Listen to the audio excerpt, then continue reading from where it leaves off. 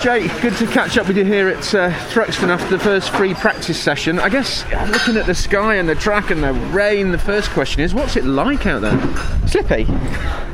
No, it's all right. Everyone goes, Thruxton in the wet. It's actually easier, because you've got more time to think about it. It's a very open circuit.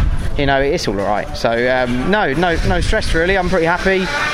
First time I've driven the car in the wet, so nice to just get a feel for it. Working through just a couple of setup changes just to see what works, what doesn't. First time for us in the wet, so just getting a bit of an understanding of it really. But overall, I'm happy. I think we were third, were we not? Yes. Third, so pretty chuffed with that really. Interestingly, rear-wheel drive manages to get to the top. There's not so much of a difference between the rear-wheel drive and the front-wheel drives at Thruxton anymore, is there?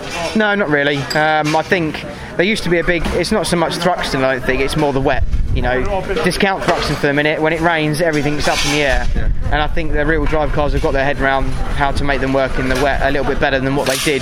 BMW always struggled, but then Ash and Laser managed to not so much. So I think they're all just getting their head around it a little bit more, really. Just looking at the weather forecast, there's a possibility that we might dry out a little bit before qualifying this afternoon. So everything you've learnt in free practice and the wet doesn't necessarily put you in a better place for qualifying. No, indeed. You're right. All the work we're doing now will probably be undone come qualifying. But if it's greasy, bring it on. Love it. So no, I'm happy with whatever. Obviously, it'd be nice to just get an understanding setup-wise with the car heading into qualifying. But if we don't get a chance, then we're in the same boat as everyone, really.